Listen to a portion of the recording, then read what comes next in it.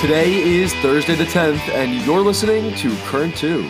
In market news, tough day yesterday. The Dow down 1.95%, S&P just under 2.1%, and the Nasdaq almost 2.5%. Historically speaking, stocks usually do better after an election. Hopefully that trend continues and we see some green in the near future. Conversely, crypto markets definitely are not in the green after just hitting 2-year lows. In national news, Democrats did much better than expected this election, likely only leaving Republicans with a narrow House majority. Over in the Senate race, it's still undecided. The Republicans with 49 seats and Democrats with 48 in the race to 51. Even with control of Congress up in the air, Biden's been celebrating the Democratic push. Another quick update from yesterday, recreational marijuana looks like it'll only pass in Maryland and Missouri. Amazon recently became the first company to ever lose $1 trillion in market value. Part of this is because they're just too big. Recent low unemployment rates are hurting their ability to fill jobs, and they've had losses the past 2 quarters. Closing on national news, Veterans Day is tomorrow. In global news, Ukraine has asked the U.S. for advanced military drones, to which the Biden administration refused in order to avoid increasing tensions with Russia. Let's talk about Russia for a second. Recently, they tightened ties with Iran in an anti-Western alliance and just moved Brittany Griner to a penal colony or forced labor camp to serve her 9 years. In sports, Liverpool owner FSG said the club might be up for sale and Conor McGregor, among others, are interested. Michael Orr, who you might know from The Blind Side, just got married, and NHL star Evander Kane is in stable condition after getting his wrist sliced by a skate on Tuesday. For your C2 section, Thursday, Truth and a Lie. 1 real headline, 1 false, you guess. An archer shot 7 arrows through a keyhole for the world record, or a TikToker went viral for burying a bag of Doritos in a 3,000-pound sarcophagus.